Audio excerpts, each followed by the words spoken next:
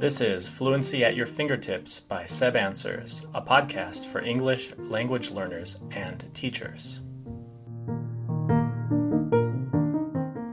In some areas, summer days are longer, so there's more daylight in the evening and early morning, but winter days are shorter. In other areas, summer and winter days are similar lengths throughout the year.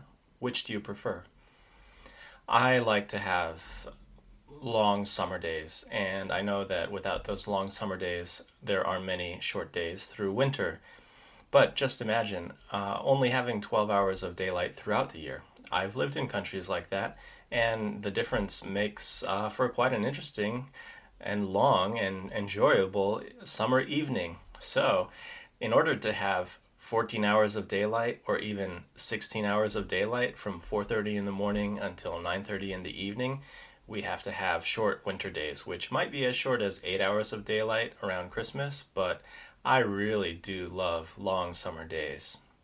Some people feel they perform better when they have to finish by a strict time. Others feel they do better work if they have no time pressure. Which best describes you?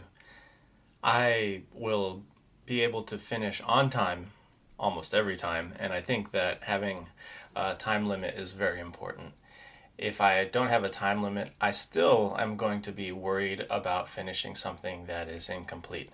And some of the nightmares I've had have dealt with being totally unprepared for something because I wasn't aware of it or wasn't aware that I had to complete something by a certain time. So having a clear deadline is a very important thing, and being well prepared and meeting that deadline is essential to completing tasks, in my opinion.